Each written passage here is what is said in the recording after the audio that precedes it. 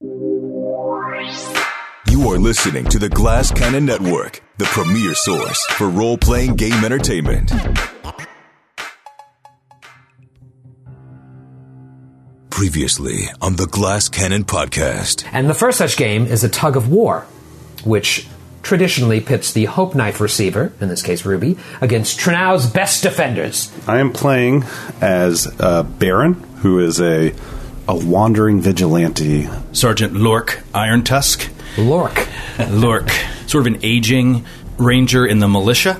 My character's a human witch. Her name is Gormley Call. Gormley?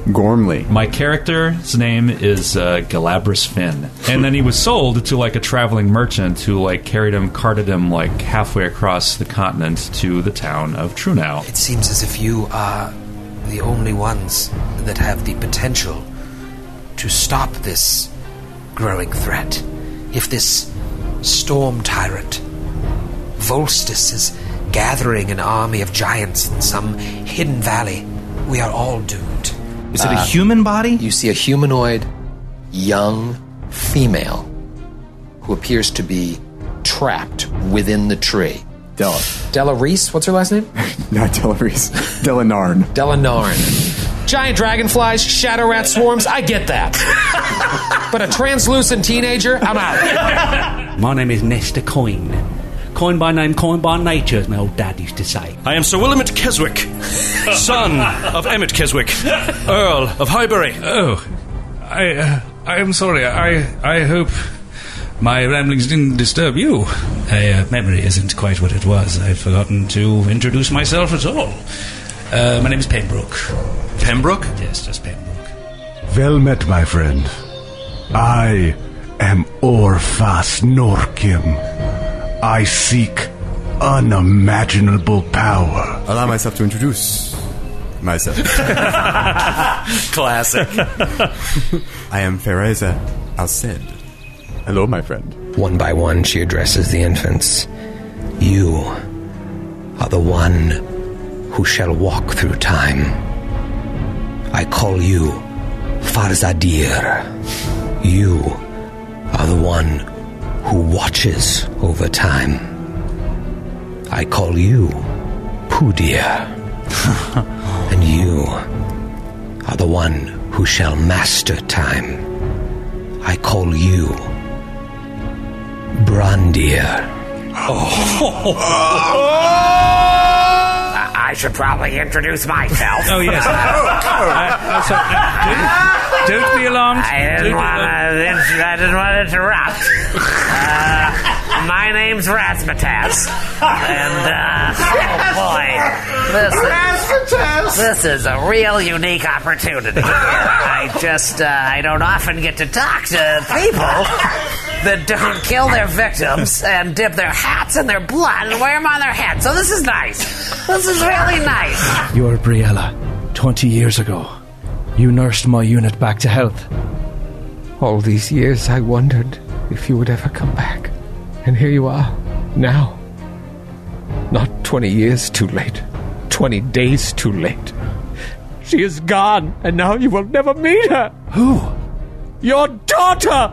What? What is her name? Her name is Shael. What should we name him?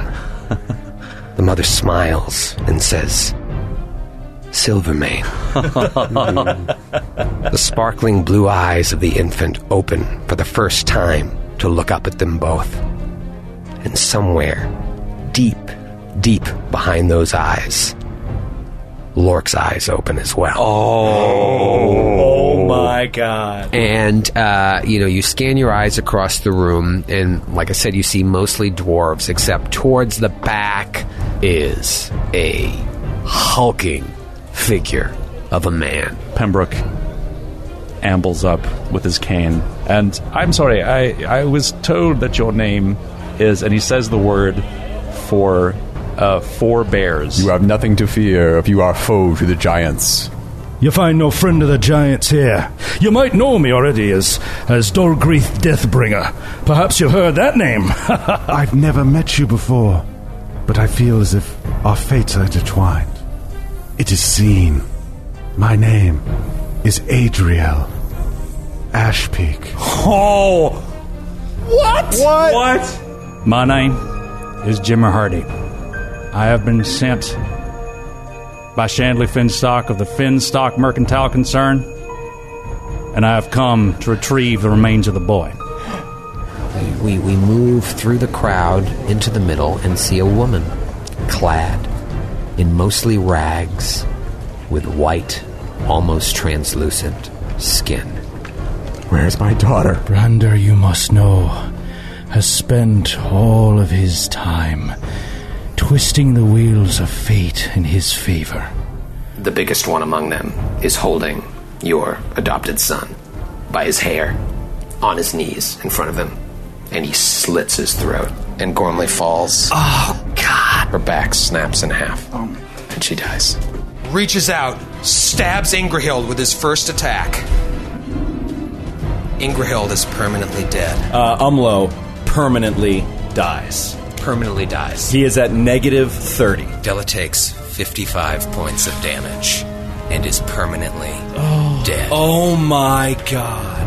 He grips Della's lifeless body in his claws. Goodbye for now. And flies out of the cathedral. Oh my God! He turns, looks at Pembroke, and then the scythe cuts him down. Permadead. Permadead. 159 points of damage. Jesus fucking Christ. Plus 4 Sonic. You're such a dick. 34 points of fire damage. Yeah, Pembroke is reduced to ash and bone. He is gone. That is the most damage I've ever seen rolled on 8d6.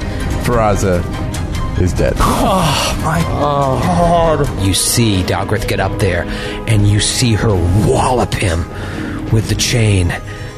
His poison courses through his veins. He falls, slow motion, hits the ground, and dies.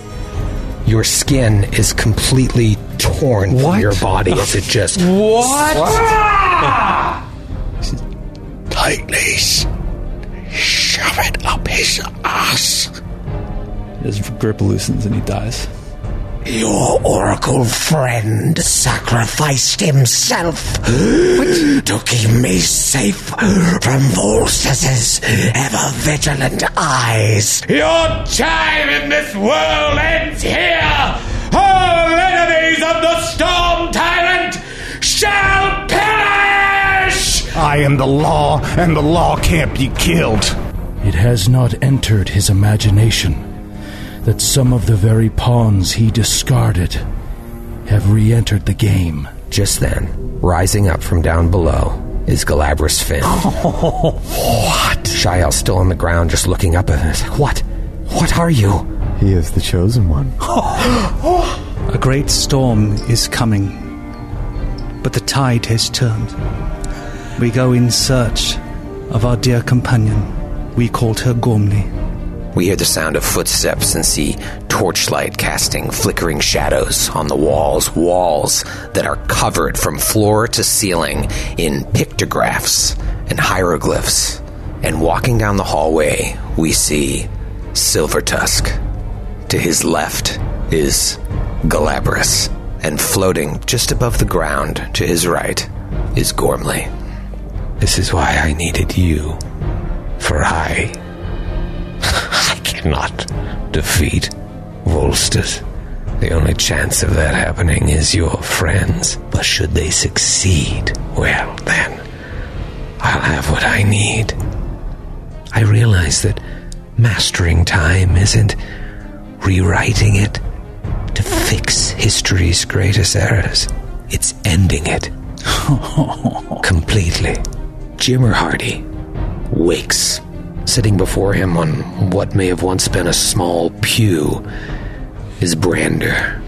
He says you, I believe, are going to hold a rather auspicious role in my final journey. The time has come! All of your battles will pale in comparison to this! My reign has just begun, and your blood march ends now!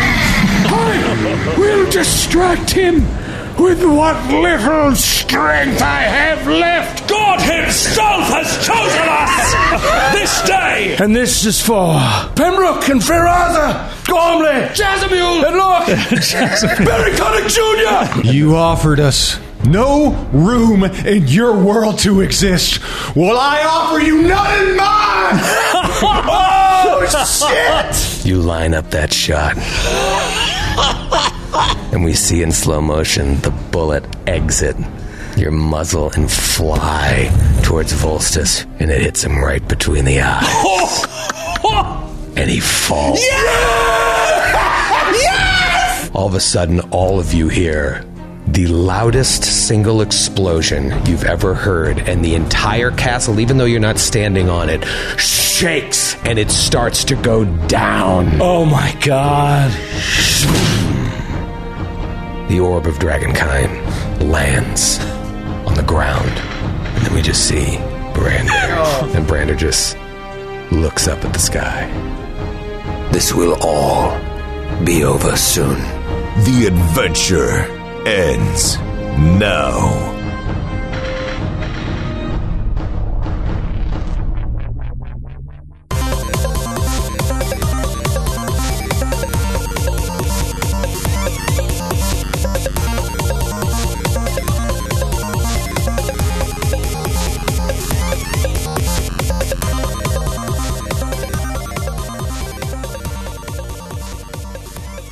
What's up, everyone? It's your old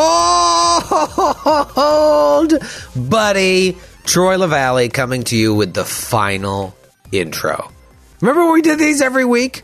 I had a 2-second thought earlier today that maybe I'd skip doing an intro and just let the ep speak for itself. But then I thought of the intro to episode 100 and 200 and how I still get emails to this day about how much those messages meant so much to so many people. So obviously, I had to do one for this auspicious occasion. But what the hell can I say in this intro that hasn't already been said? When I think about what this 7-year endeavor has done to my life, to all of our lives, I can't help but think about how so many others will go on this adventure with us for years and years to come as more and more people discover the GCP. What seems so fresh to us now at the end will eventually feel like a memory, like so many of those early eps do now to all of us. But years and years from now, people can still come upon this adventure and take it with us, and it will feel new to them.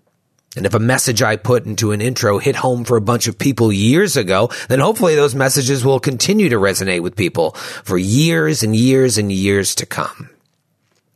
So then I think about my children that I didn't have when we recorded episode 1, and how maybe someday they'll listen to all 326 of these. So Archer and Dash, if you're listening, and any other little ones who may come along to the LaValle brood in years to come, this intro today, this message is for you. Hey, it's Dad. What's going on? I'm sure you know by now that your dad worked very hard for a long time to try and make it in the entertainment business. Can you believe it wasn't until this podcast that I was finally able to make an inroad? Now, the journey to get here was brutal. There were a lot of years where I had literally no money. I didn't know where my next meal was going to come from. And there was a good chunk of time where I wasn't even sure where I was going to sleep either. Things were really hard. But I kept pushing.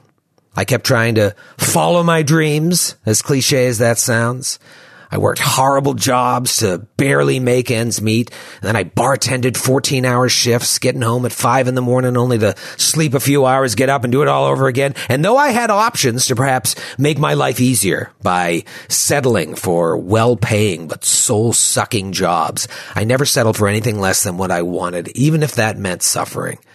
Now, while I don't recommend you or anyone needs to take a path like that, it's important to me that you know how significant this podcast has been to the story of my life. Of course, by the time you're listening to this, I imagine I'll have accomplished stuff that even while I'm recording this message, I could have never dreamed of. If you asked me 7 years ago if I thought I'd be here, I'd have laughed.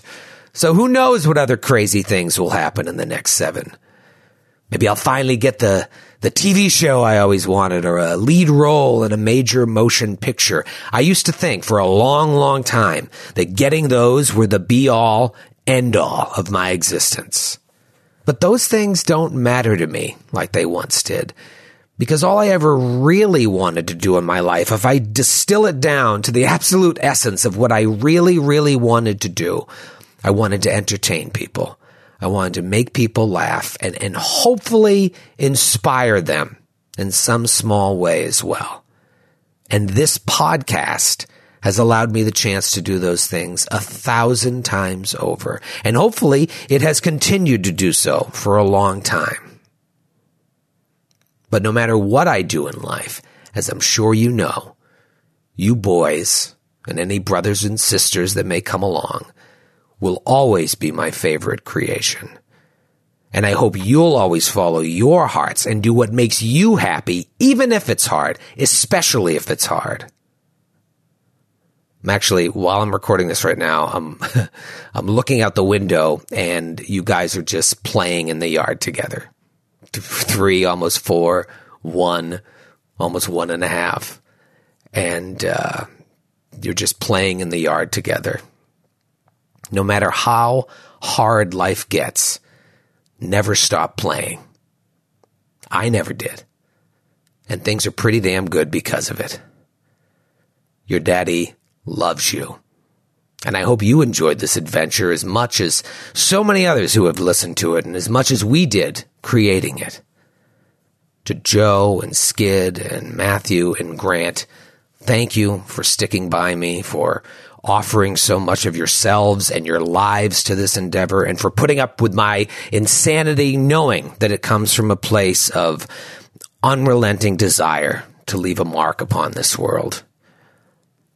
And to all of you out there in the nation, even the ones I may have turned off over the years with my outspoken, irreverent way of just being me, thank you. Knowing that our stories have impacted you in any way are my dreams made manifest.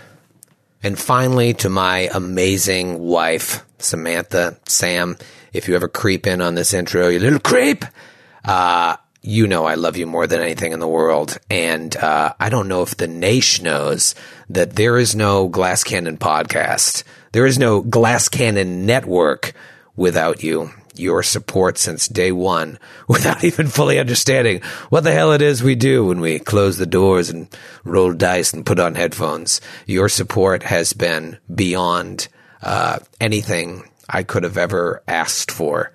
Thank you for all of your sacrifices to making this happen. The march to the end has finished, and we have reached the end of the road. So please enjoy the final episode of our Giant Slayer adventure, the first of many adventures of the Glass Cannon podcast. Episode 326. A couple things happened. Can you imagine how long the Storm Tyrant's penis must have been? We could check right now. Yeah, now's our chance. How tall is a storm giant? Are they pretty tall? 17 feet? No, 20 feet tall. Right? 20 feet tall. Yeah. So, like, even if he was underserved down there, it's got to be 1.5 feet. Welcome to this episode. Yeah, folks. it's too bad. If you expected anything different, don't know why you're still here. It's too bad we stopped casting these parts. We would have had to cast a separate Could have actor some just to play his cock. Well, just Milton Berle. We'll just have Milton Berle. I just looked up how tall a Tyrannosaurus Rex was. And the Storm Tyrant would be taller than a Tyrannosaurus Rex. Get out of here. But what if the Tyrannosaurus Rex needs to get like cookies on the top shelf and gets on its tippy toes? They're kind of like hunched forward, man. Yeah. Question. Did they ever find a fossilized dick? I believe giants didn't have peenies. No, the dinosaur. Oh, dinosaurs. I didn't believe. That's what I meant to say. I don't believe the dinosaurs. You don't believe in dinosaurs? You heard it here first, folks. Matthew's more of a Genesis guy. I'm gonna say a fun word for everyone to go Google. Because I think dinosaurs had cloacas. You know, hyenas have cloacas. Do they really? Yeah. And they often rupture while they give birth. Wait. I didn't know this. Dinosaurs That's weren't why out. they laugh. They have to weren't out. laugh. Oh, they'll cry.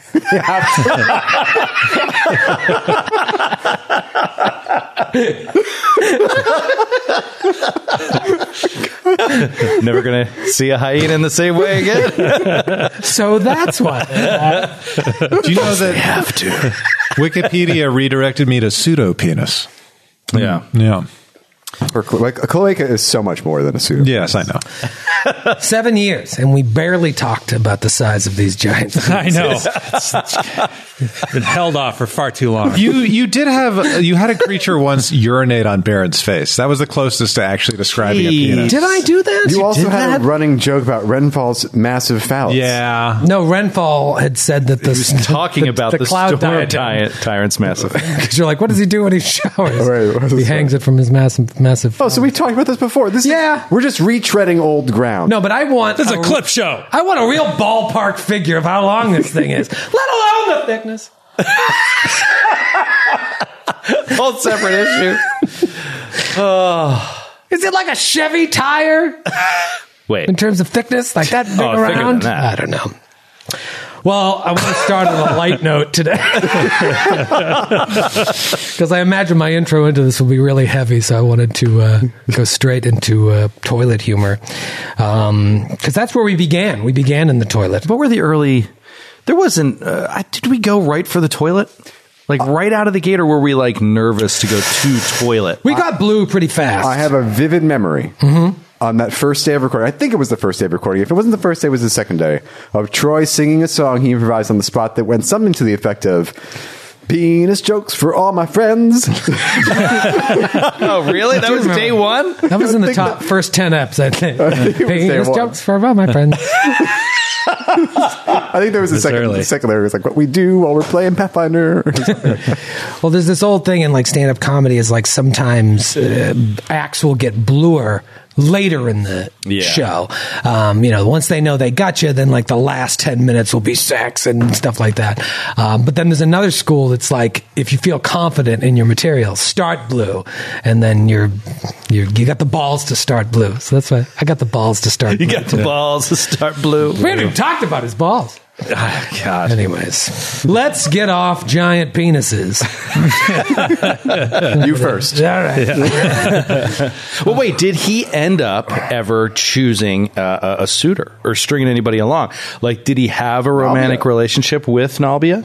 I don't think they, in my mind... Or was she just worshiping him and that's as far as it got? I think the way it's written is like she's hoping that she can seduce him. But they weren't betrothed. They were not betrothed. In fact, he is just, he's a real workaholic. He was so focused He's married to his work. He's married to his work, so focused on his work, but in her mind, she felt like if she could just prove her worth to him, he would take a shine to her. She got a lot better shot than Grenzeldeck, that's for sure. So she betrayed her brother and just let him die. Mm-hmm. She's not even like... There's not even like an inkling of a romance? Who will write her tragedy, Matthew? Matthew will. Yeah. The tragedy of Nalbia the First. Hard pass. Hard pass. Did she fall to? She plummet to the earth below? Where did her body end up? It's still falling slowly as the magic dies, but at a certain point, that magic will die, and she'll just keep going. Splat. I just got to get so much stuff, giant stuff, smashing through the roofs of cottages. Yeah, like all over this part of Galarian. Yeah, if people didn't know where the castle was, it's just follow the route of destroyed orphanages. Why do you think every single orphanage along the way has been pummeled by debris falling from the castle? Why do you think we dropped Dogmeat's body off the side of the castle? Yeah. Oh, come on. He's still there. He's fine. That's how he wanted to go. He's gently reposing. Who cast Gentle Repose? No one. He's rotting in the engine room, and it's hot in there, and it smells, Joe. It's humid. It is. You were like, let's take him to the hottest room in the building. That's still my favorite.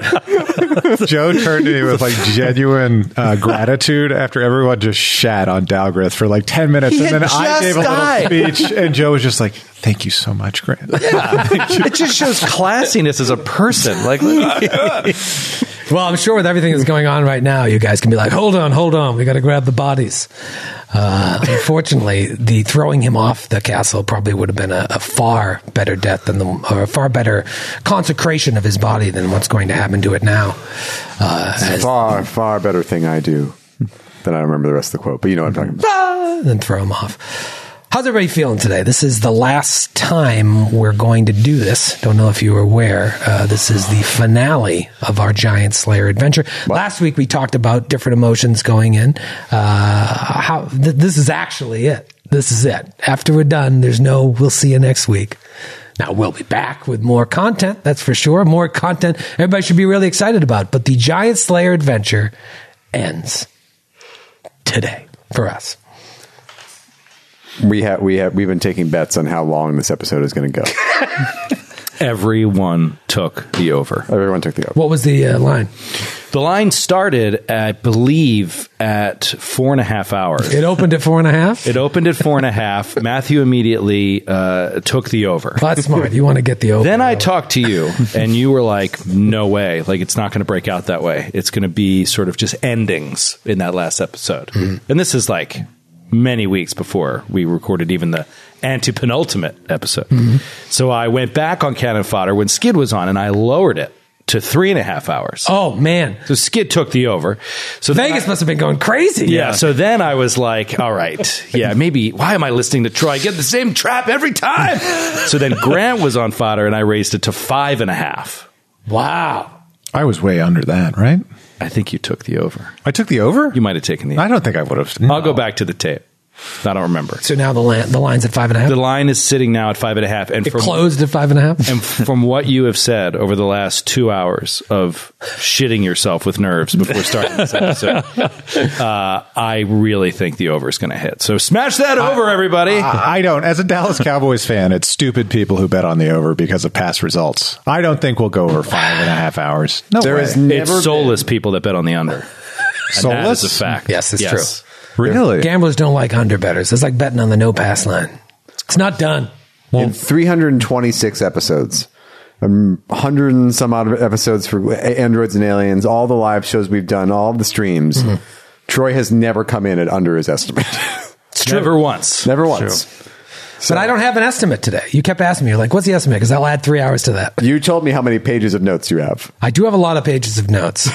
I have 55 pages of notes.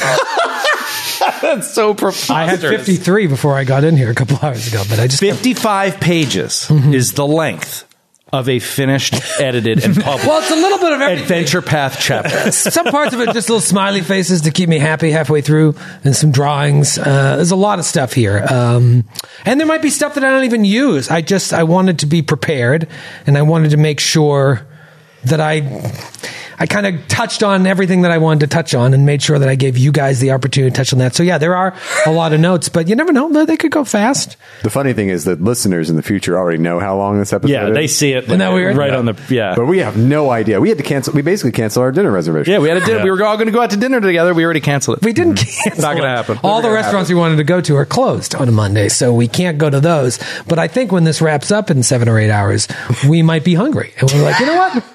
Kids are already asleep. Let's go. Well, at that point, it's going to be Tuesday, and the restaurants will be Let's get some Taco Bell.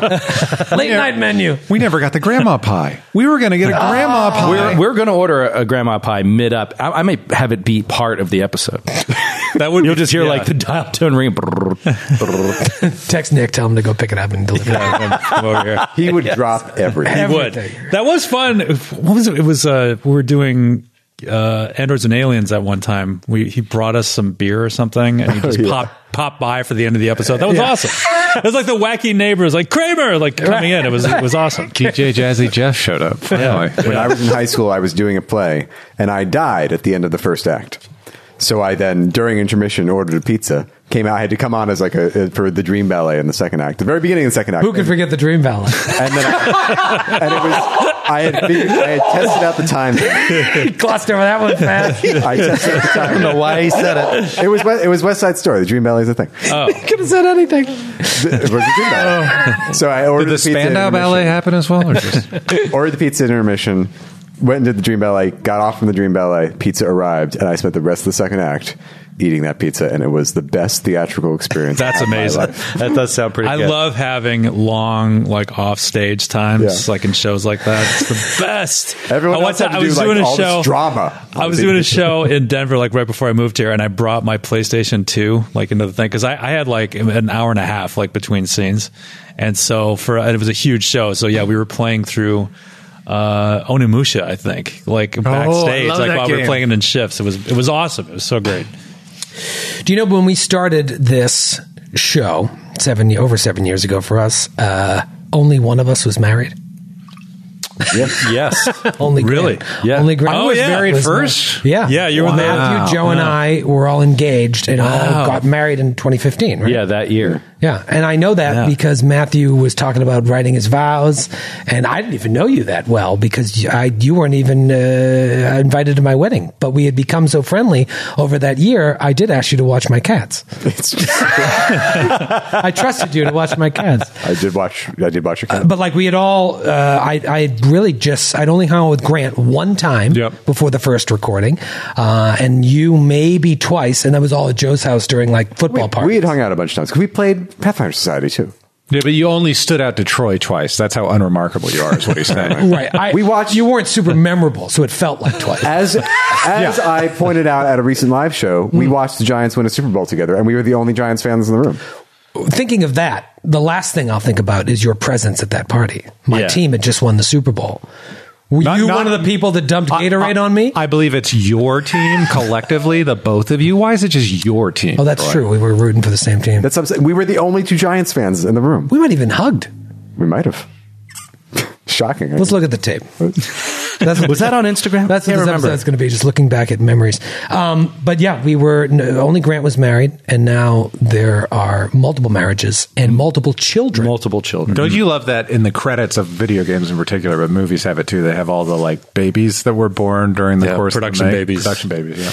And despite the clamoring for it by the then unnamed Naish, 6+ years, not a single one of our spouses or significant others has ever gotten on a mic on this podcast about anything Pathfinder related. And most of our spouses and significant others have never touched a role-playing game.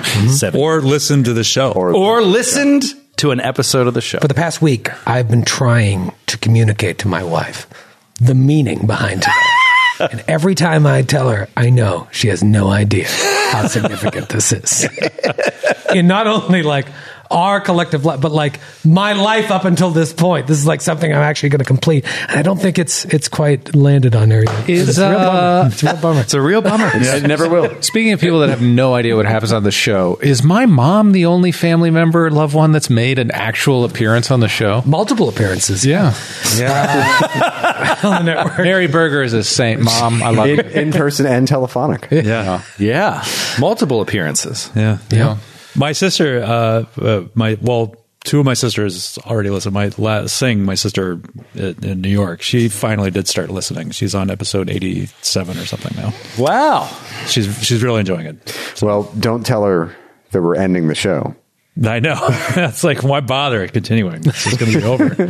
Spoiler alert, it ends. And it's not, we're not ending the show, right? We're just ending this story. Ending the story. This story. Another story is starting next week. Yeah. If you're listening to this and wondering what the hell is going to happen in 2 nights, it's May 19th, right? Yeah, in 2 nights. Thursday, May 19th, 8 p.m. Eastern, live on Twitch, but we'll release it later here on the feed. We're going to do like a goodbye party where we're going to talk about everything. You know, I can't imagine we'll rehash too much of what we're talking about right now, but we're going to go through the whole story and talk about our memories and whatnot. It's going to be real fun. If you go too far over the time, people are still not going to be able to physically finish it unless they listen to it on 2 times speed. That's true. If this is a 49-hour episode, they're really screwed. You're going to have to listen to it quickly in order to catch up in time for that goodbye party. Can I make a request for that show? Yeah. You said we're going to talk about everything. Yes. Now I'm nervous. Everything was in quotes when I said it. Well, I only want an answer to a question you've raised. Okay. Could you call our friends at Paizo get an actual figure on the size of a storm giant's penis? I could probably get an answer by the end of this app. Average. I'll text Mona right now. Mona, are you at the office? You go around and take a survey. Surely they have that information in a binder somewhere. Yeah, sure. If no one's asked before, I'd be shocked. Yeah, we'll talk about that on Thursday. Exactly. Like, I wouldn't be surprised at all if it was like, actually, there was a piece done on this in Dragon Magazine in 1998. James Jacobs wrote about this in the Back Matter. Serpent's Scroll. The Serpent Skull. The Christ Child's Eyes. Number 2. Back Matter. It was Back Matter, the Christ Child's Eyes. Jacobs. The Christ Child's Eyes. Will never stop I being still funny. want that to be an AP. I will be on my deathbed, and if I need to smile, I'm going to tell my family members to just whisper the Christ Child's eyes in my ear. So the goodbye party will be Thursday, and then next week, what happens for my Tuesdays? Well, Monday through Thursday for the next few months, we're going to be releasing our Strange Aeon show right from the beginning when we started in LA in 2018. And then the next show was at PAX Unplugged in Philly, and then we went to Dallas and Chicago. Like 4 episodes a week we're going to drop, and those are like over 2 hours long. So like if you've got the type of job where you can listen to stuff and you've never listened to these, you'll have a blast. If you're like, I cannot listen to 10 hours of new content a week, that's fine too, because eventually we're going to be caught up with our tour, and we're going to start releasing new episodes like we did with Sidecast Side Sesh. So we're going to do them as a stream and then release the show. And Skid came up with a great idea. He's like, you need to do a recap for people that don't want to listen to the 38 episodes that are going to come before the new fresh episode. And so we will release that in sometime in August before we start. And it'll releasing. get you caught up on Strange Aeon. Just like one like little recap episode. It's like you could, if you wanted to start from this point, just listen to this like little short episode. It'll walk through the story up to now. You can just start from there. If you, and we are in book 2 right now.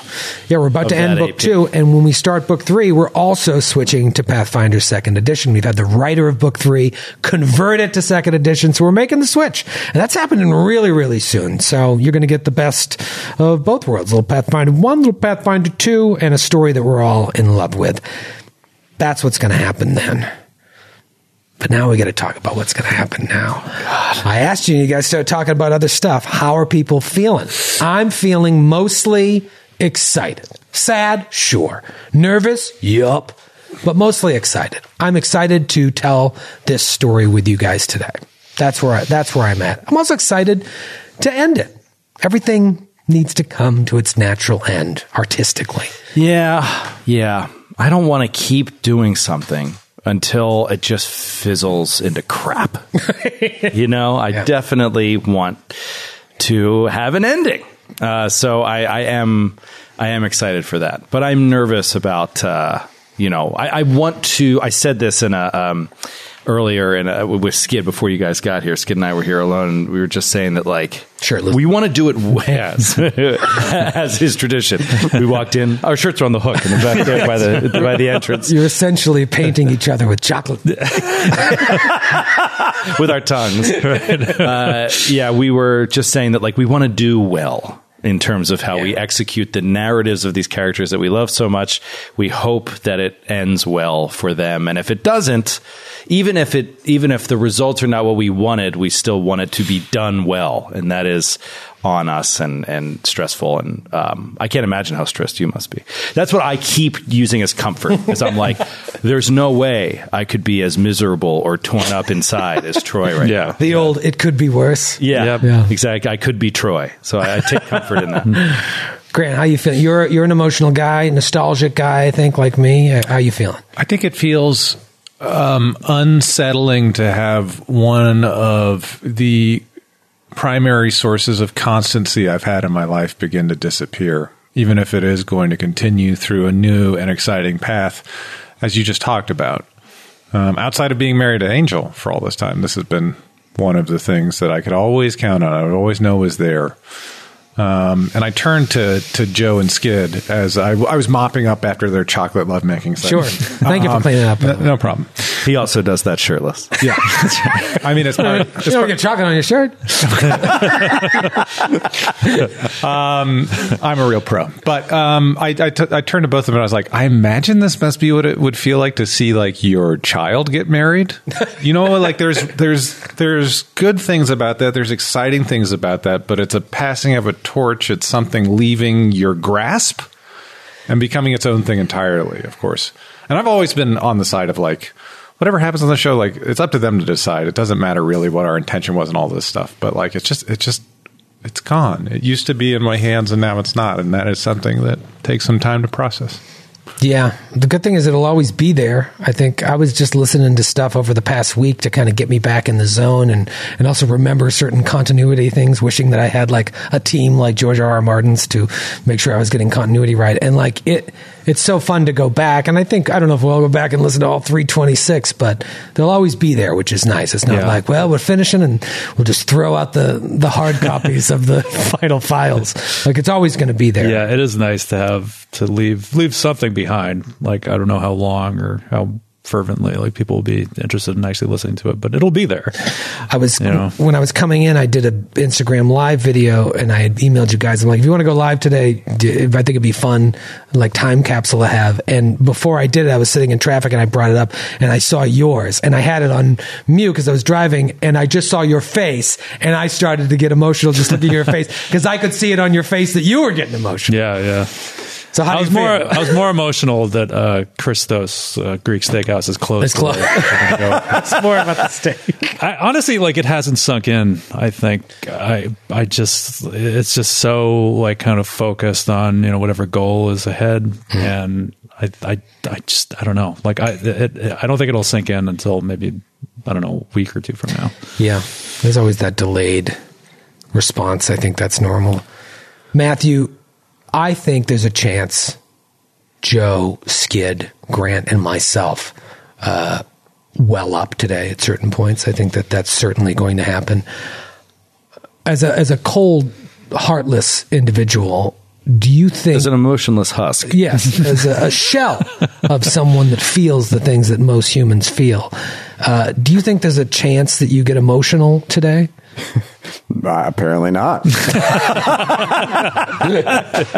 You're really priming him for some deep sentiments. No, are you someone that like watches something and like it happens uncontrolled? Like, do you get emotional or are you like, thank God? Are you someone that cares about anything? Do you see meaning anywhere? No, I'm excited. I like Skid. I think I'm. You like Skid? I do too. I enjoy Skid very much. No, I said like Skid. I too think it will be a delayed effect where it'll be like, wow, that was weird. That was 326 episodes, and now we're done with that story. Yeah. It's just thinking about when we started, it feels like a million years ago. A million years ago. Really? Like 7 years, you look at it, doesn't seem that long. But when I think about where I was in my life, and I'm sure you do the same, that seems like 100 lifetimes ago, especially pre-marriage, pre-kids. Oh, sure. That's obviously. But like, my God, just working jobs, doing stand-up. Remember coming to episodes being like, I just had a real bad set. No. All right, let's go. I was like temping. I was like, come from my temp job. It was just so miserable all the time. And 100 lifetimes ago. And it was 7 years. Yeah. And I think that also, if you just look at it in the perspective of a group playing Pathfinder, like when we started, I remember you saying, like, if no one listens to this, I'll listen to this. Because listening back to your jokes that you make when you play with your friends, like to be able to record those and listen back to them is awesome. It's such a cool record to have. Right, to be able in your life. to record a session and listen back to it and know exactly what was said in that moment or exactly what happened, to even have a chance at continuity, because if you had the time to do the work, is cool. But then if you think about that, like, we never stopped doing this and we never gave up and we're actually finishing it, and we will have an entire adventure path. Every session of every minute of every session, not 1 second of gameplay not recorded. Yeah. It's cool. Really cool. It's pretty cool. Yeah, 326 episodes, 7 years. People have been posting like, have you seen this YouTube clip of these guys been playing the same campaign for 40 years? Like, wow, that's pretty impressive. 7 years is a long time, too. Yeah. And I bet you most of those people don't have recordings of their 40 years of their gameplay, you know? To be able to look back and know exactly what happened is really fun. I think all of us have said in different ways, Troy mentioning all of us becoming married, a lot of children have been born on this show. Several postgraduate degrees. Skid. All right.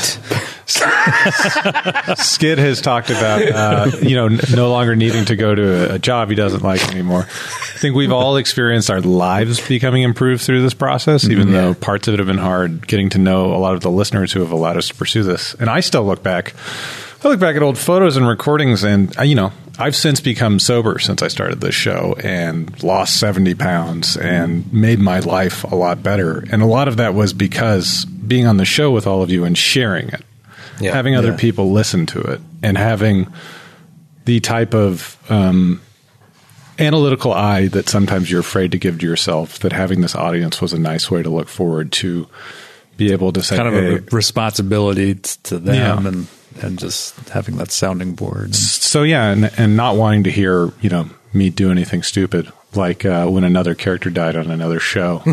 So having that experience has been really great in my journey. And I think all of us have stories like that. We all have stories where we're so happy to have been able to been on this show and to share it with all of you because it's helped us grow as people. Yeah, we're absurdly lucky in a number of ways as a result of this. I remember after the first live show, I'm making air quotes, that we ever did at the Geekery HQ, that we went to that bar afterwards and just like interact. I think it was the first time I'd interact with listeners, and just like people telling us how much it meant to them. And what Doyle's Pub. Was it Doyle's Pub? I always pinpoint that moment when people ask me, when did you know that this was a thing? I always say it was that day, and I was like, wow. It was very wild. Yeah. Just showing up. Grant and I showed up early. There were people lined up outside. We're like, what the fuck? What do we say to them? We learned that day how to park in different places, because sometimes you don't want to see folks until it's time for the show. Yeah, it was wild. I gave Matthew the keys to my car. We forgot the thing. We forgot a thing, like an amp or something, and then Matthew went and got it, and then he was like, I didn't park. The car's just outside, and I just ran out to get in the car to go park it, and all these people were like, Joe Brian! And I just turned and I was like, I don't know any of those people. This is very weird and scary. And that they flew in, more than half of them flew in from all over the country. Hawaii was the furthest away, I think. Yeah. So yes, that was exciting, but I will also pinpoint, to Matthew's point and your point together, that it was at Doyle's that I was like, we're making something that means something to people. Yeah. Not that this is what I mean? Not something that means something to people. And then it just sort of changed everything for me. That's why it was so important to me that we never missed a week for so long. It took my almost dying during COVID with my bursitis that turned into a bad reaction to medication to liver damage. Like, we got to miss a week. And then it's like, all right, good, the streak's over. But it was so important to me because, one, I remember before we even started a podcast, Mark Maron, the godfather of podcasting at the time, was the two things. One of the two things is never miss a week, because that consistency is one thing that'll put you in the top 1% of podcasts. Never miss a week. And of course, we did eventually have to take some time, and it was better for our mental health overall. But I think we're so much, even pre-COVID, certainly during COVID, and now in this quote-unquote post-COVID era, there's so much uncertainty. The fact that we could always deliver something, even if you didn't like the app every single week, that consistency always meant so much. I think it was critical to establishing ourselves, if nothing else. Just knowing that once we had established that kind of credibility, then it's just okay, you can take a week off or two here and there, but that's always going to be our last choice. So it's Mark Maron I have to write to. Yes, to say you might have ruined. Many weeks. It's too. He used to live a few blocks from here. True. Yeah. I ran into him on the subway one time. Did you tell him that he inspired us? It was before we started. Oh, damn it. It was actually really funny. I saw him on the subway, and I won't get into this whole thing, but I saw him on the subway, and I thought I knew why he was there, and I turns out I didn't. But I was just like, should I talk to him? It's just nah, don't bother him. And so we both happened to get off at 59th Street. And I was just like, oh, there he goes. I guess, well, there goes my chance. But we both went up opposite ends of the same staircase, and I saw him on the landing. I was just like, oh, okay. So, like, I was like, I didn't know what to do. I came up behind him, I tapped him on the shoulder. He's like, he jumped and turned around. Fell down the stairs, cracked his head. I was like, blood pouring out everywhere. Oh my God. NYPD comes running over. You ran away. And this is 2003. I could have destroyed podcasting before it even started. The Glass Cannon multiverse. And I said, excuse, you're Mark Maron, right? He was just like, yeah. And I realized I didn't have a follow-up, so we just stared at each other for a second. He's like, what's your name? I'm so sorry. But we had a really nice talk after that, but I was just I was so embarrassed. What's your name, little boy? What's your name? You're a big boy. Yeah. It's as if he owes you money or something. Yeah. Or you're about to be, or you're a process server. I felt so bad. I clearly frightened him so badly, and I felt so bad. You should have served him with papers. Yeah. Mark Maron, right? Well, this is from your ex-wife. See you in court. See you in court, sir. Well, even though this story is going to come to an end, we're going to keep producing stuff. Glass Cannon 1.5 is happening next week, and then 2.0 will be happening in the future. And there's a lot to be excited about from the network. But the network all began with this podcast. Mm-hmm. And now it is time to end this story. So we will begin today's story by ending the overall story and jumping one last time into the old imagination copter. Tickets, please! Tickets! It's getting a little rickety, that copter. We went to the Sphere a few episodes ago. Yep. We tucked the Sphere away, put it into storage, put the tarp over the Sphere, but I got the keys to the copter today, and we're taking her out for one last... The Huey, as they call it. Imagination. So they already came up with a new model of this Huey, but we're still on the old one. We're still on the old one. We love a good classic. We're going to hop in the copter, and we're going to take it where copters go. The sky. Where eagles stare? I was on circle tours of Manhattan Island. Going around. This is the Statue of Liberty. We are going to take it to the sky, and so you should imagine endless sky.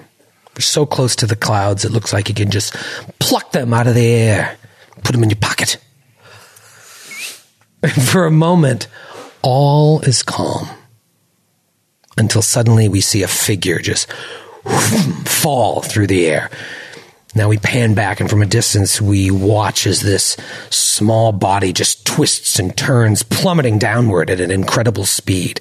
We close in on the figure and see them struggling to regain their composure as they're hurtling toward their death. They compact their body into a ball and try to regain control, and then burst their limbs out and suddenly take flight, now going up and against gravity. Their view shifts from the open sky ahead of them and the ground thousands of feet below to an inverted cone made of rock connected to a giant floating castle.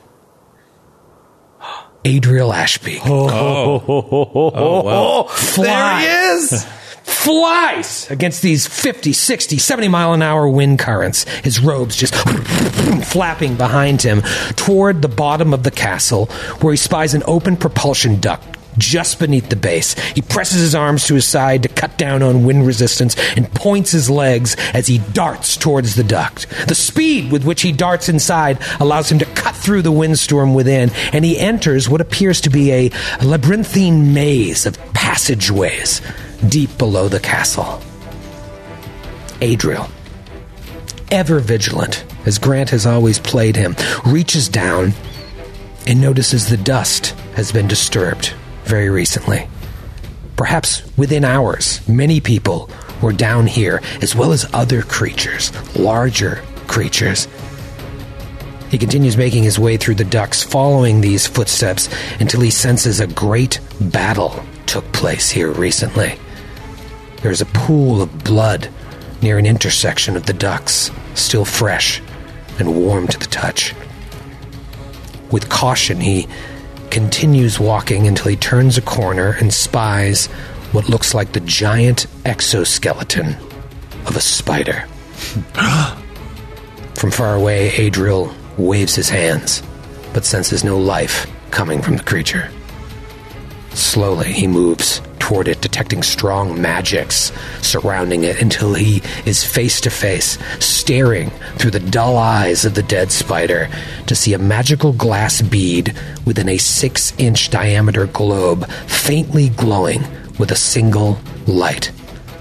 Looking beyond, he sees that it's connected to another globe, slightly larger, that swirls with a glowing green substance, the likes of which Adriel has never seen.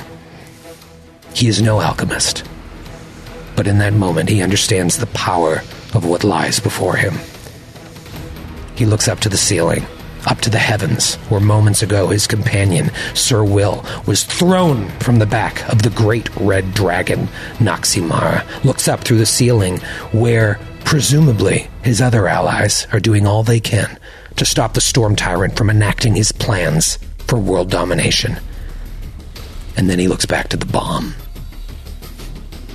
He then backs up about 10 paces or so and sits on the floor. As he's done countless times before, he reaches into his robes and pulls out 2 candles, placing them to either side of him.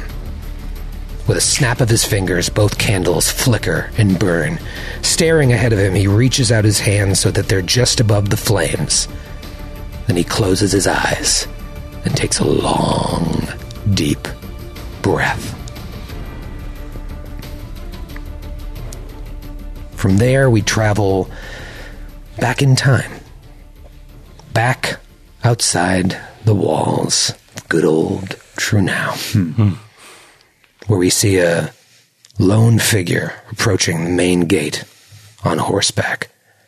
After a chat with the guards, he's allowed through. The gates of Trunau open to reveal a young Baron Redheart riding into the inner quarter of Trunau, taking it all in for the first time.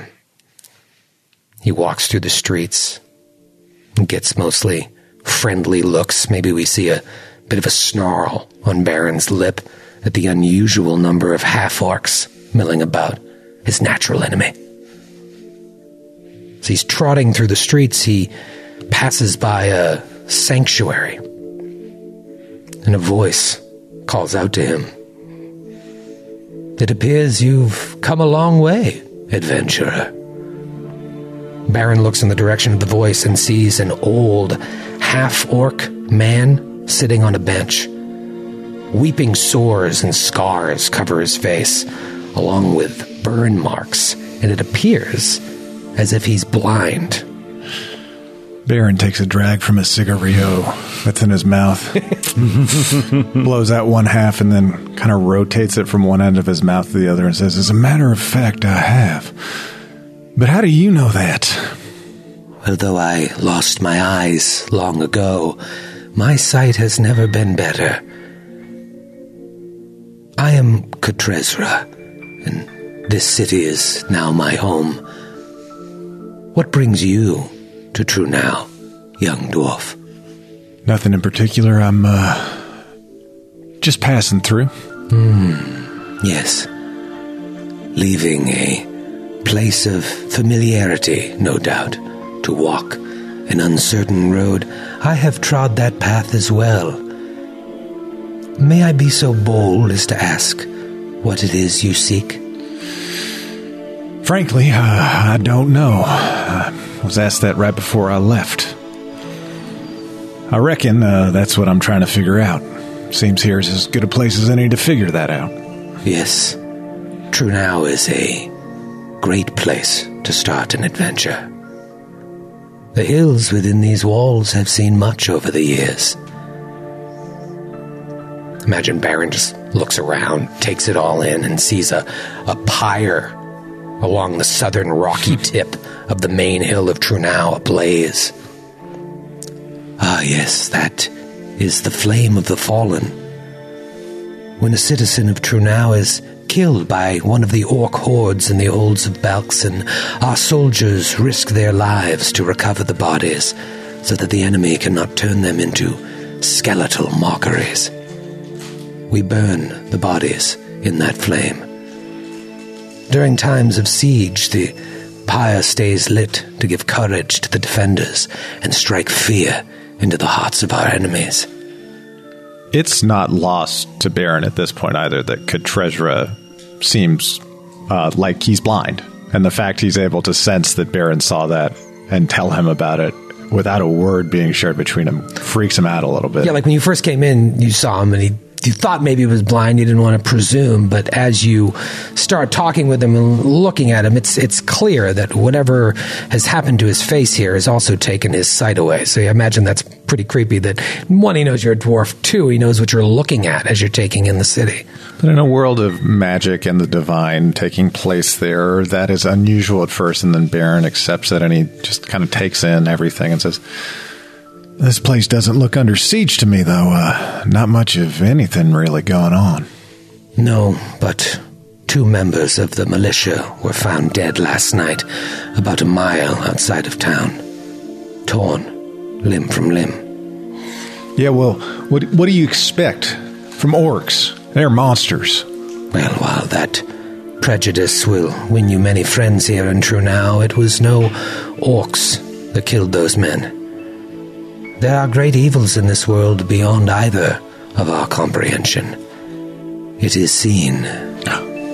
Wow. Maybe a chill runs up your spine, the wind picks up as he says that, and you don't know now the significance of that. I don't even know if Baron at the end of 325 knows the significance of it is seen, but something in the way he says that shakes you. Grant liked it, and whenever Grant can refer to himself in the third person, I consider that a good day. It's a win.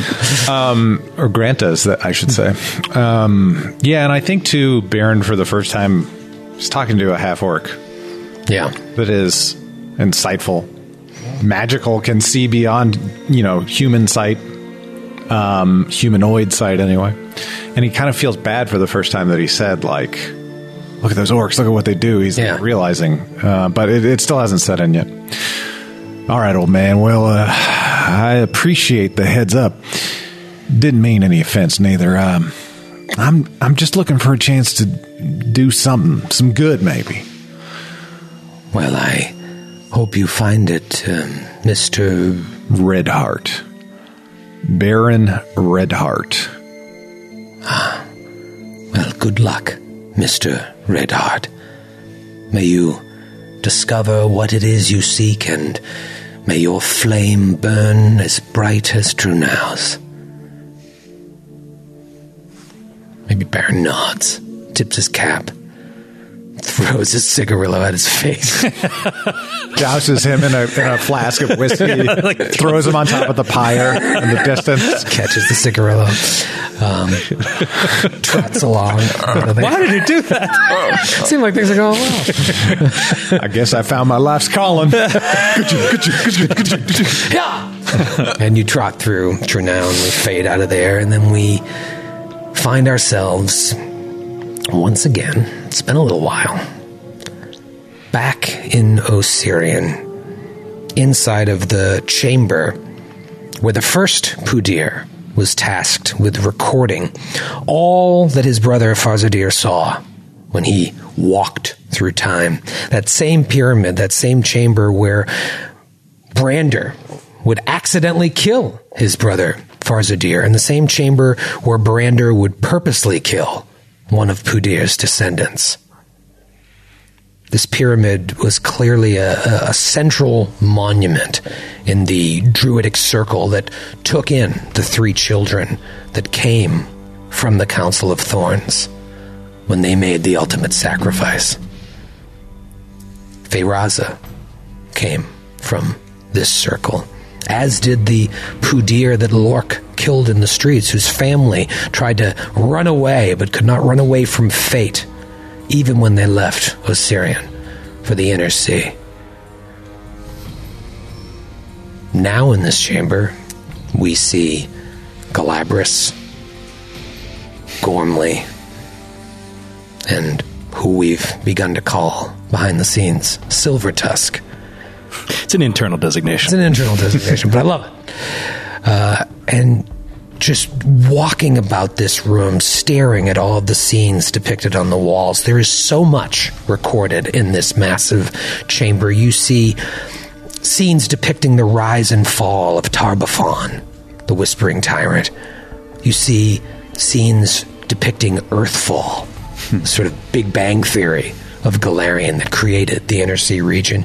You see moments showing how the Starstone's impact on the atmosphere blotted out the sun and brought on the Age of Darkness. You see Aridin, the last Aslanti, his birth and humble beginnings, his ascension to godhood, and his death and disappearance that shook the world. But you also see images depicting so many moments from your own lives and the lives of all the people that have been a part of your story. And before Brander left you here in, what was that, 300? Is that 300 that we... I think it was 300. Yeah. Before he left you here, he was still recording moments, clearly taking over where Pudir and Farzadir left off when their lines ended. I imagine weeks have passed since he left you here, and you've just been looking at this great puzzle, trying to determine what Brander's next move will be, where he will go, and when, because the Master of Time has decided that to truly master it, he must end it. So you've been studying this, looking at all these moments, and it's like a beautiful mind type thing. Maybe you've got or like Pepe Sylvia for you Always Sunny fans out there, just like lines, threads, trying to connect everything, connect the dots between these.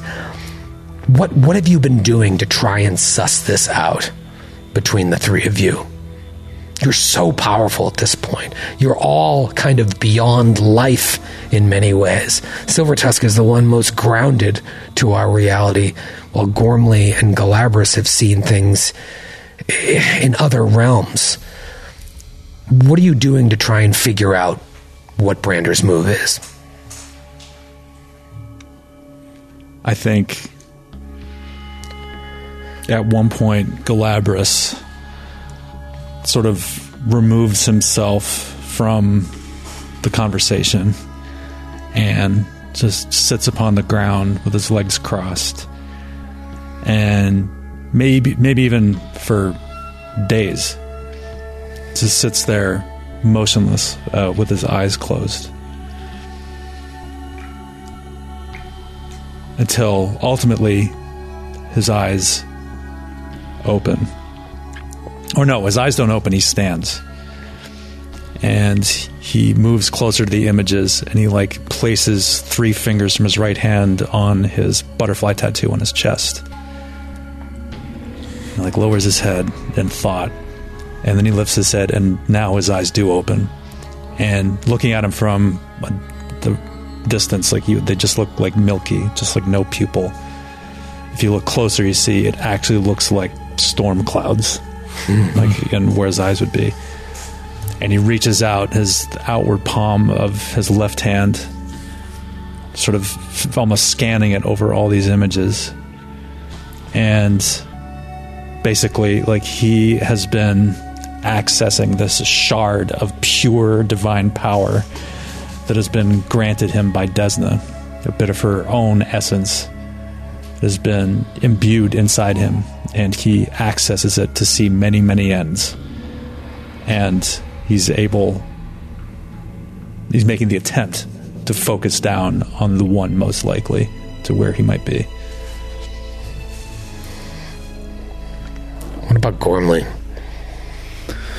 I mean, Gormley doesn't really exist on the material plane anymore, right? She's kind of transcended. I like the idea that Galabras just sits there for days. Is that happening? Gormley just kind of time has very little meaning to her anymore. She has no physical form to maintain. And I just like to think she goes through each one of these pictograms and just stares at it and takes it in like she's in an art museum, just kind of staring and staring and staring into it, and then she just kind of like hovers over to the next one and just stares at it and takes it all and absorbs it, and then just moves to the next one. Very systematically goes through each and every single one of them in the room. Just taking her time, just trying to absorb as much information as possible. Yeah, she doesn't get tired. And like, I need a break. My eyes hurt. Yeah. So like, let me go step away for a minute and come back to this puzzle with a new set of fresh eyes. And she's pure essence, man. She's she just keeps at it. Oh, I love that. What about Silver Tusk?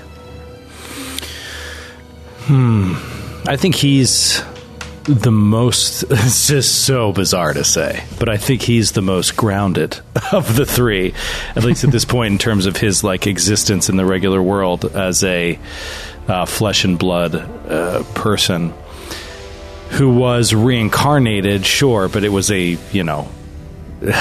hundreds and hundreds of years ago, so that's not something that's new to him. His second reincarnation. Yeah, his second reincarnation. Exactly. You're welcome, by the way. Yeah, thank you. Did I ever say thank you? You never said thank you. Glad you got it in. Not a car. I had a lot going on. That's what the money is for.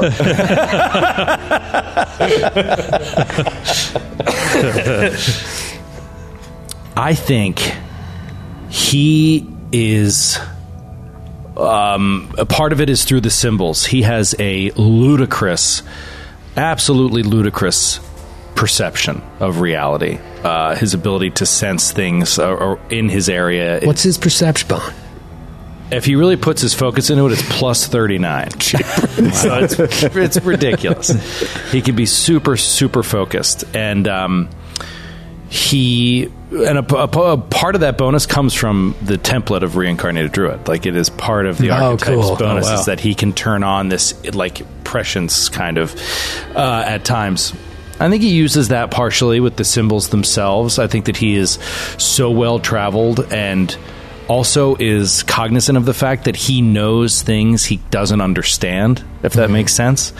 That like he's looking for familiarity in the symbols that he can't explain, but that almost feel like an emotion, right? Like it's something that would connect. And then outside of the symbols, I think while Galabras is doing this for days, then he needs to go and eat and sleep and all that kind of stuff. And I think during that time, he's doing a combination of leaving the pyramid entirely and just like maybe flying over the area as a bird. It's like as a wild-shaped, looking for any signs of anything, in the outer areas, and then ultimately, when he has that meditation time and can rest and prepare properly, I think he is doing greater scrying, searching for Brander. So if it's not going to be these pieces of the puzzle, maybe if he's on this plane, I could just find him like I have done before, with scrying. In moments of Brander's weakness, when he's distracted and he fails his save, maybe I could see a flash of him for a moment. So he's trying to do that. Looking up greater scrying. So it functions like normal scrying, but it also allows you to detect alignment or detect magic or a message. Like send a message. Yeah, you can talk through the scrying. Yeah. You can also, I think you can also like understand, like comprehend languages and stuff like that through the scrying. You can cast a spell right through it. So anyway, that's cool. So I just imagine these three heavyweights at this point with so much invested in the search for what Brander's plan is, now that he's laid it out to you in no uncertain terms. Like, you're so tuned into this, and I love this idea that you wild shape and fly around, because this is also the area where he spent his childhood, where he was reared and trained in his abilities. He was an infant when he was taken away from the Council of Thorns in the Inner Sea. So maybe there are clues outside as well. And so over the course of what seems like weeks, you feel as if you know the when and the where, but not the how. And so you think... Sorry, the when and the where of where he intends to stop where he time? intends to do this, yes. Okay. But not the how. Or how you're going to stop him. You don't really know what you're up against. But you do, and again, this is just in taking in what Galabras is doing, communicating with Desna, the goddess of luck, Gormley, just having all the time in the world to look at this. And in many ways, Gormley was the maestro of all of this, because you're the one that spoke to Lork on the fucking, what was that, what plane? The Boneyard. The Boneyard. It's like, this way. And then you're the one that did with Galabras. So, and then you have the power here grounded to this and the most wrapped up hundreds of years chasing Brander in a way. You know that he's planning something in the holds of Belkson in an area north of the Skitter Mounds and south of a monument known as the Sleeper. I want you to go to Roll20 real quick here, and I have this clip that I've pulled from this. Have you ever been on the interactive map of Galarian? It's like a Google Maps of Galarian. I can never get it to work right. It's been so long since I've looked at it, but yeah, it's really cool. There's a couple of them, and this is the one that I think is better. And so if you look, like, there's the Skitter Mounds over here to the west, and then there's the Sleeper, and you see where Trunau is. Yeah. And the Kestrel meeting the Esk, where Castle Farine is, Freedom Town, where Maliro is from, Urgir. Urgir. And then over there to the east is Vigil and Lastwall. You know, I always thought when we started this adventure that we were going to see this shit, and I'm super bummed we never did, because they really play it up in the player's guide, like the holds of Belkson, the holds of. I really thought we'd end up in the first thing you do is leave the holds of Belkson. I know. It should also be, it must be said whenever we bring up Urgir that it used to be the Sky Citadel Koldukar. Yes. Yep. So cool that it fell and became this other thing. The former dwarven city of Koldukar. I like to believe that we've done more for Trunau in this adventure than any other adventuring party, because it's really not written that way. But it's become such a symbol for our story. And so you've determined that something is happening in that area, and that's like the space between the Skitter Mounds and this monument known as the Sleeper. It's probably about 80 miles, so it's a huge space. This is amazing. This is giving me serious Indiana Jones vibes now, because it's like the union of the symbols is pointing to a geographic location. Yeah, and it's like it's just like Alexandretta. Alexandretta, of course. I'm seeing like how we're putting these pieces together, and it's a geographic location, and it's right on. I mean, for Silvermane, that is like it's right under his nose. Yeah, that is his home. Those are his hunting grounds. That's where he goes flying around, watching the orc movements and stuff for Trunau. You know. Yeah, you spent a long time hanging out in that area. For those of you who aren't looking at a map, the Skitter Mounds are just northwest of Trunau. You see that area marked Skull Hill? Yeah. There, just to the north of Trunau. So the Skitter Mounds are it's a hilly area that even the orcs don't hang out in that much, because it's rumored to be full of Ankeg nests. And there's a lost fortress somewhere in the Skitter Mounds known as Skull Hill. People think it's in that general area.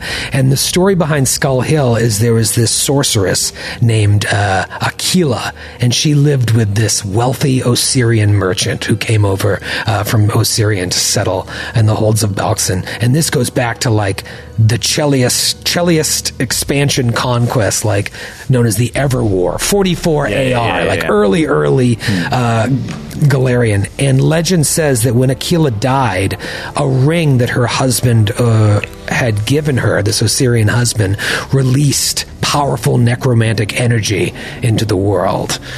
And people think, like, if you find that ring, you could do terrible things if you ever found the actual ring, because her death alone unlocked this energy.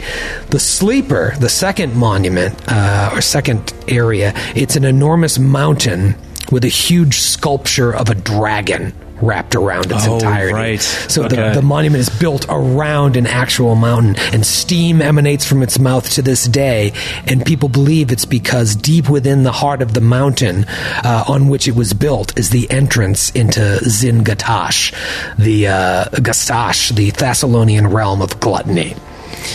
So there are chambers you can like go in the mouth. The mouth is as big as a house. You can go in and go inside and maybe find this lost city, but nobody fucking goes there because it's cursed. One of the best sins, by the way, gluttony. I got to get in on some more of that. That's a good one. So you've gotten to the point now where you know something is happening there, and you know when it's happening.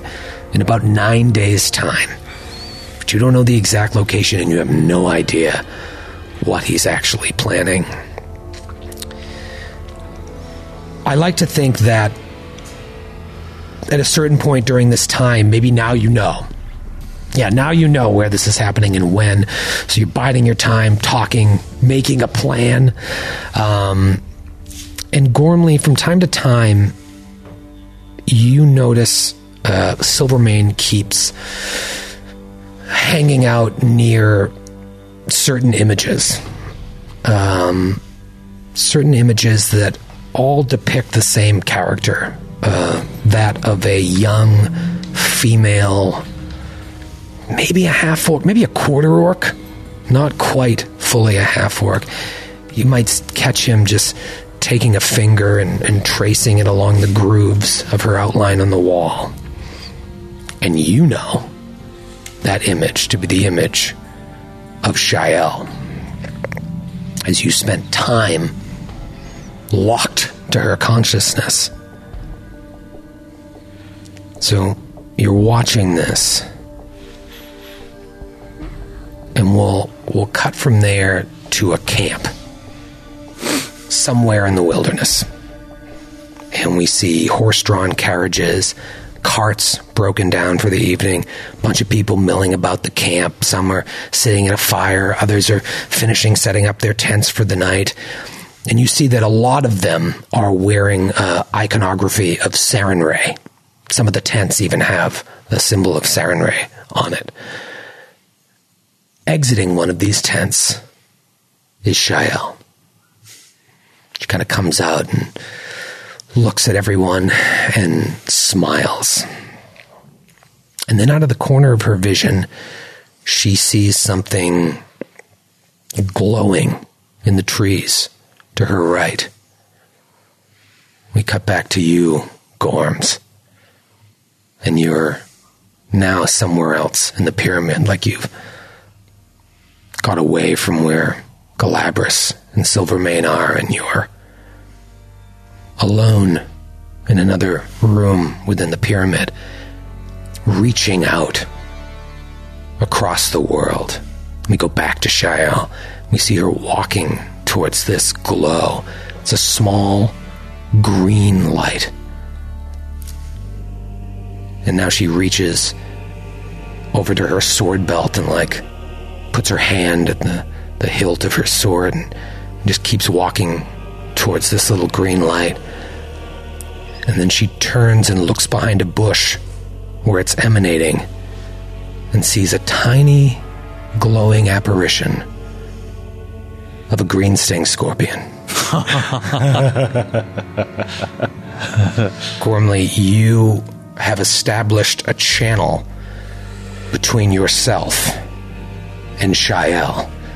Rather than physically traveling that distance, you can speak to Shael, and Howie will translate. Wow.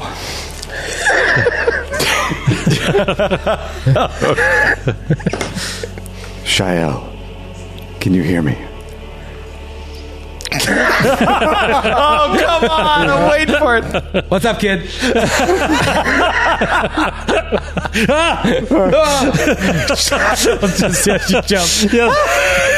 What's up, kid? We are in a time of great emergency, and we need your help. The Celtics are down 2-1. 2-1? Oh, to see in the series. We got one game. Time's running out. Dude. I'm here with someone I don't think you've ever met, but is an important fixture in your life. I have a cousin whose sister just got into Harvard. Isn't that also your cousin? That may or may not be relevant.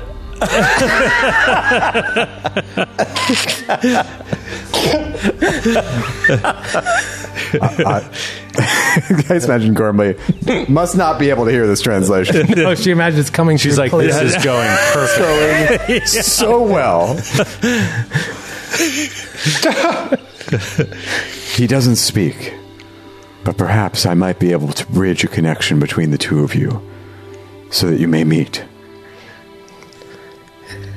And he says, he doesn't talk much, but he's special to you, and he's sad. And she says, you speak of my father. What do you know of him? I thought that your connection to me was no longer active. That's correct. However, I did think in this moment, reforging that connection, if only for a few minutes. Don't worry about it. What would you have me? I forgot that she had an accent. What would you have me do? I'm with my people, the people that I set out with long ago before we were captured by the frost giants. We're making another go. We're heading to Korvosa, to the chapel of Sarenrae, at least for me to figure out what my purpose in this world is. But if you're telling me there's a chance to connect with this man, perhaps I shall abandon my quest and follow you. This is all very confusing. What would you have me do? Where would you have me go? We know that something is happening somewhere near the Skitter Mounds and Skull Hill. We don't know exactly what or exactly where, exactly when. Perhaps if you meet us there, you might be able to meet this man.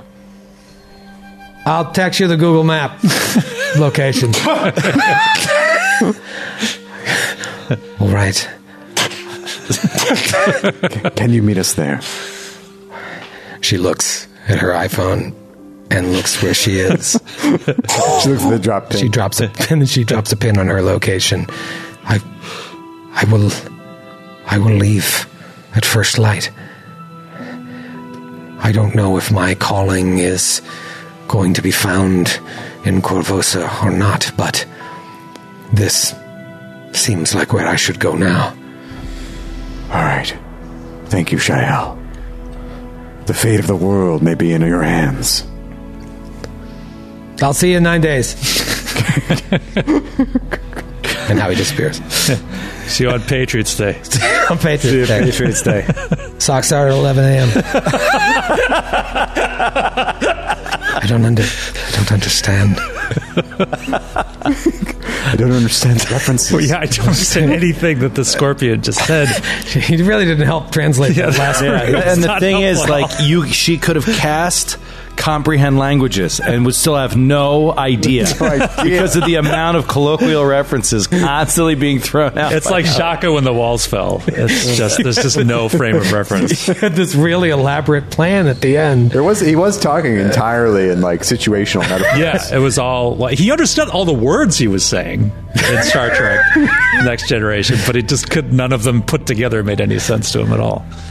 She just stares at Howie as he starts to disappear, and he says, "The Square One Mall is the best mall in Saugus."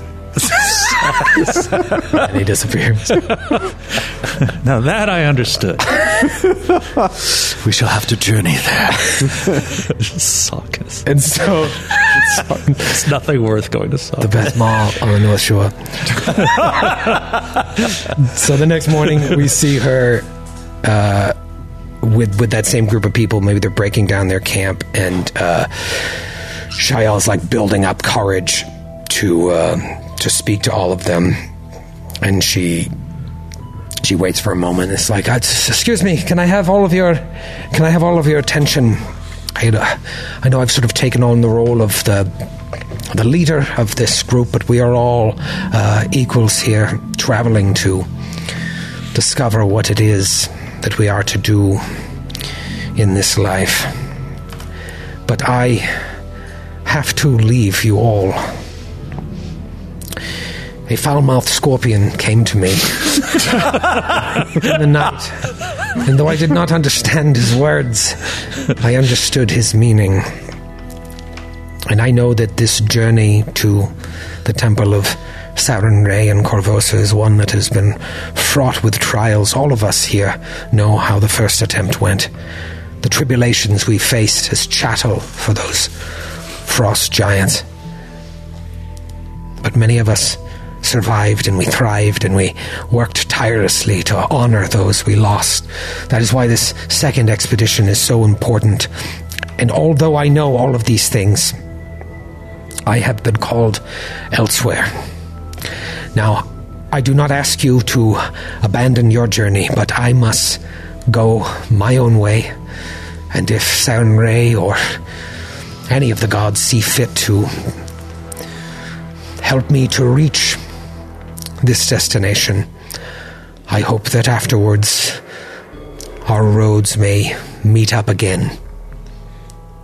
And as she says this, there's like a hubbub amongst the other missionaries or whatever.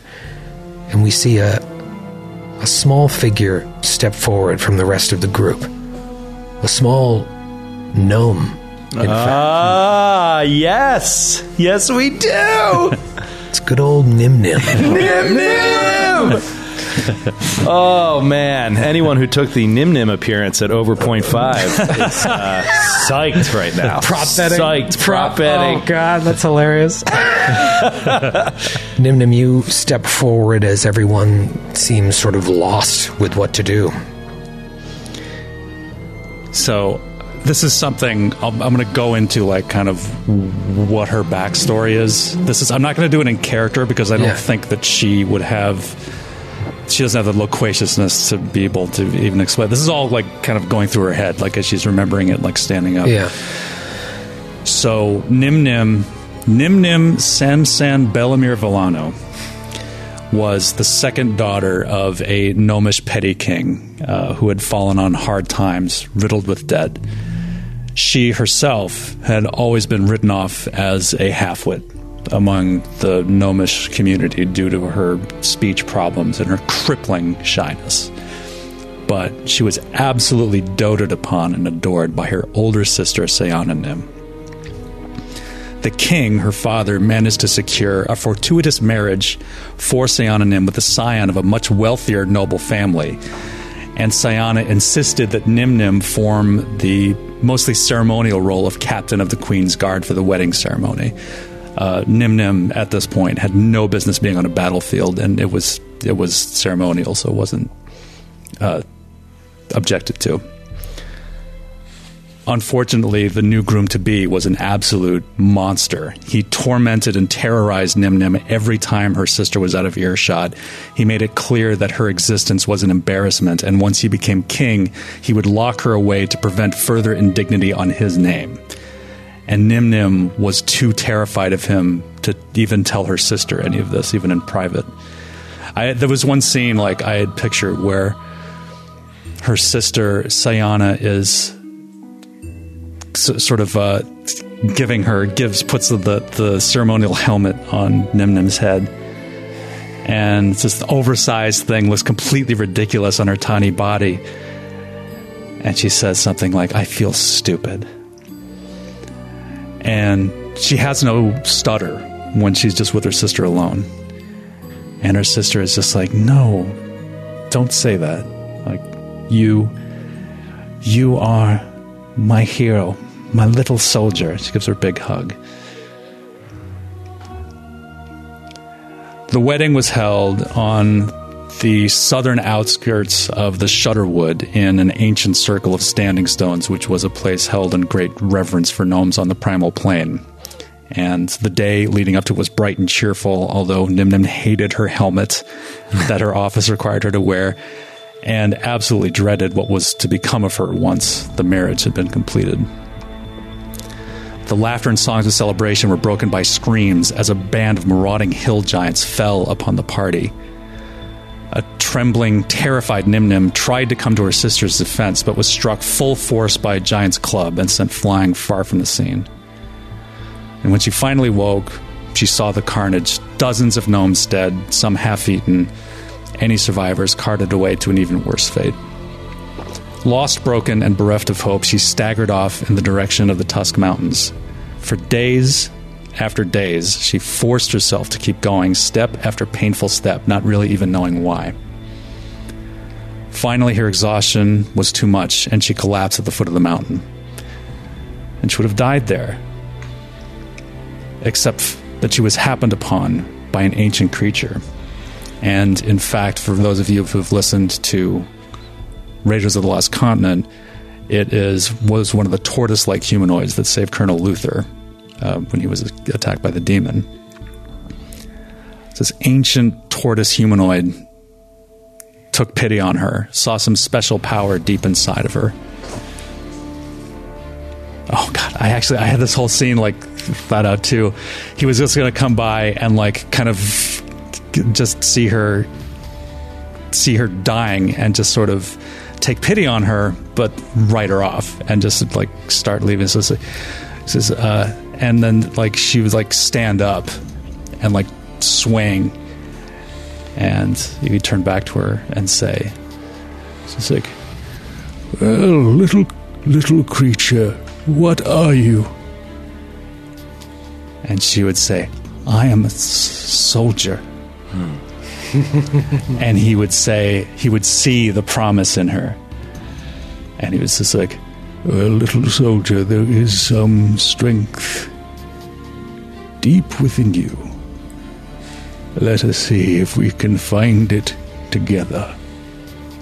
And so he takes her to his hermitage, like on top of the mountain. And over the next several years, training montage. He trains her. Like he else happens to be like, he's, countless thousands of years old. He happens to be like the greatest expert in martial arts on the entire planet. And he teaches her as a student for many years. And she finally finds herself under his tutelage. Like she finds a way to this confidence and purpose, like under him, like as she learns like these martial arts.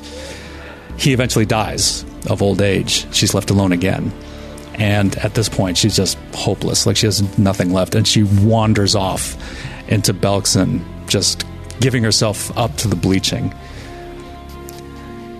And when Skirkatla's soldiers captured her, she didn't even resist. And that's where we met her. Wow. So she didn't have like a Sarenrae background or anything like that? No. Oh. So this is what's going on. So what she wants to say is that I'm, all this has happened to me. This group has given me purpose again. She can't quite find it in herself. And every time like she's not like fighting, in fighting mode, you can see her, she just shrinks, and she's just like, she's holding like one arm with other hand. She can't look anyone in the eye. She's just like her eyes are like cast downward. She's awkward. Like she can barely like walk without stumbling. She's so unsure of herself. But she pulls herself up, and she sort of looks furtively at the crowd. She says like, "I will do it." "You will come with me, Nim Nim." She just nods. Why? Why would you risk your life to come with me? You don't even know where I'm going. Hell, I don't even know where I'm going. And she gets like red as she's trying to express herself as to why she wants to do this. And you can see her like her mouth is moving, like she wants to form words. And she just stops, and she just looks at the ground. Says like, I want to fight. Shael smiles, knowing that she won't have to take this long journey into nowhere alone.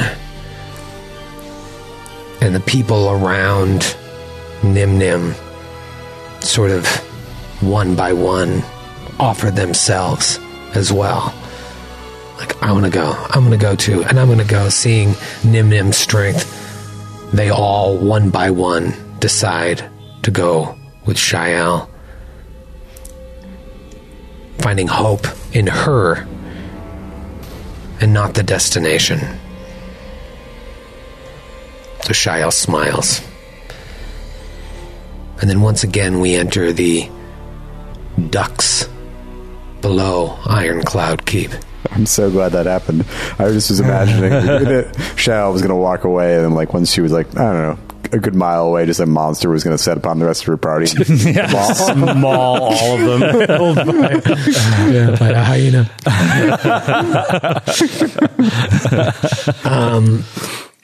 We enter the ducts below Ironcloud Keep again, and you don't know how much time has passed.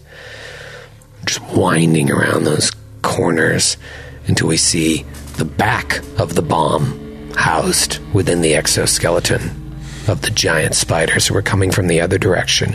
And we push past and even through the bomb, seeing all of the connected elements of this thing through the thorax, the abdomen, and the head, until we exit the other side and see beyond it, where Adriel Ashpeak had sat down to enter his deep meditation. The fires by his hands still burn bright, but Adriel looks different. He's so deep into meditation, what you can discern of him is he looks almost frozen. You can't even see breath anymore. His skin has taken on a different hue and texture, even. It looks like it's hard. It kind of looks like he is rotting from the inside out, and that's what you would think if it weren't for the faintest bit of a shimmer or a shine to his otherwise altered skin. And we leave there, and we come back to where we ended episode 325 with the sound of explosions and chunks falling off of the castle as that bomb that was connected to the cloud diadem that Volstis was wearing has exploded. The dead man's switch. The dead man's switch. Had you explored the lower areas of that tower below the cathedral, you would have found plans for the bomb. Olcraft is the one that created it for Volstis. You would find the plans and all of this and that would give you bonuses to try and disarm it. But why did we avoid that area? It was timing. You guys were making such good time. It was like, why are we going downstairs? We gotta get out of here, because they were chopping the chain, and so you ran. Okay. Yeah, below that tower. You guys flew to the top and fought them on the artillery, and then you started going down, and that was with the Sir Darlene of the chainsaw. She had a husky. I think a husky chainsaw. Lifetime warranty on that thing. Chainsaw. What a ridiculous game we're playing. That was one of the dumber ones. But without those plans, it was so difficult that even Nestor, we were like, this is too risky of a procedure. Oh, yeah. Right? One mistake, and you were all wiped out. Yeah, maybe Metra would be able to get away with an ether step, but you see now the destruction that explosion is causing, and Renfall has stopped playing his harp, and he's like, "We have very little time. Oh, your magics! Why am I laughing? This is serious. Though your magics may allow you a chance to get away unscathed, Zephyr Hall that I built crashing to the ground could cause enough casualties to rival Volstus' reign had he succeeded. Listen, you fools! We must reactivate the Citadel's magical engine backup system, and it must be done quickly. Listen, shut up!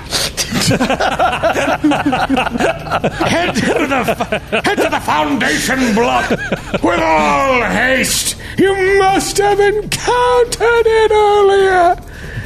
And you remember that room that had the blocks that you guys had done magic device checks on, I think. And you were the different symbols? Yeah, yes. And in words written. And we nat 20 the shit out of it. The shit out of it. So you know exactly what he's talking about, and you know how to control it.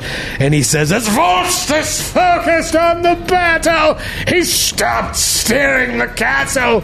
Those blocks must first be realigned to the cardinal points.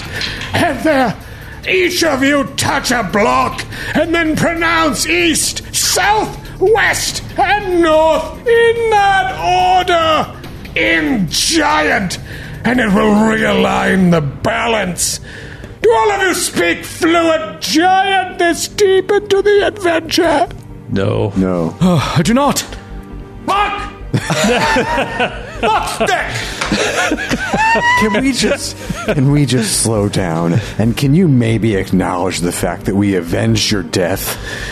You have! But you're all going to die if this castle crashes, and even if you survive, imagine the countless lives that will be lost when a huge fucking castle hits their town! You selfish fool! Seriously, Metro wants like an award ceremony while we're plummeting to the ground. I just think we need to avoid catastrophizing the situation. Dwarf! You must speak the language of your enemy, yes? I've learned a word here or there enough to get us through, I think. All right. Tell your friends what north, south, east, and west are in giant. Go to the foundation block and do that. Then meet me in the engine room. Hopefully, it's still there. And then together, we will use all our power to try and direct the landing of this castle. Know this, impact is inevitable, but hopefully we can direct it away from the innocent. You may not survive, but you'll have saved the lives of thousands. And that's the end of part one. Oh, you are partying it. We're partying it up. Yeah, I knew you were going to party it up. That's as good a place as any. I need water. I need Coors Light.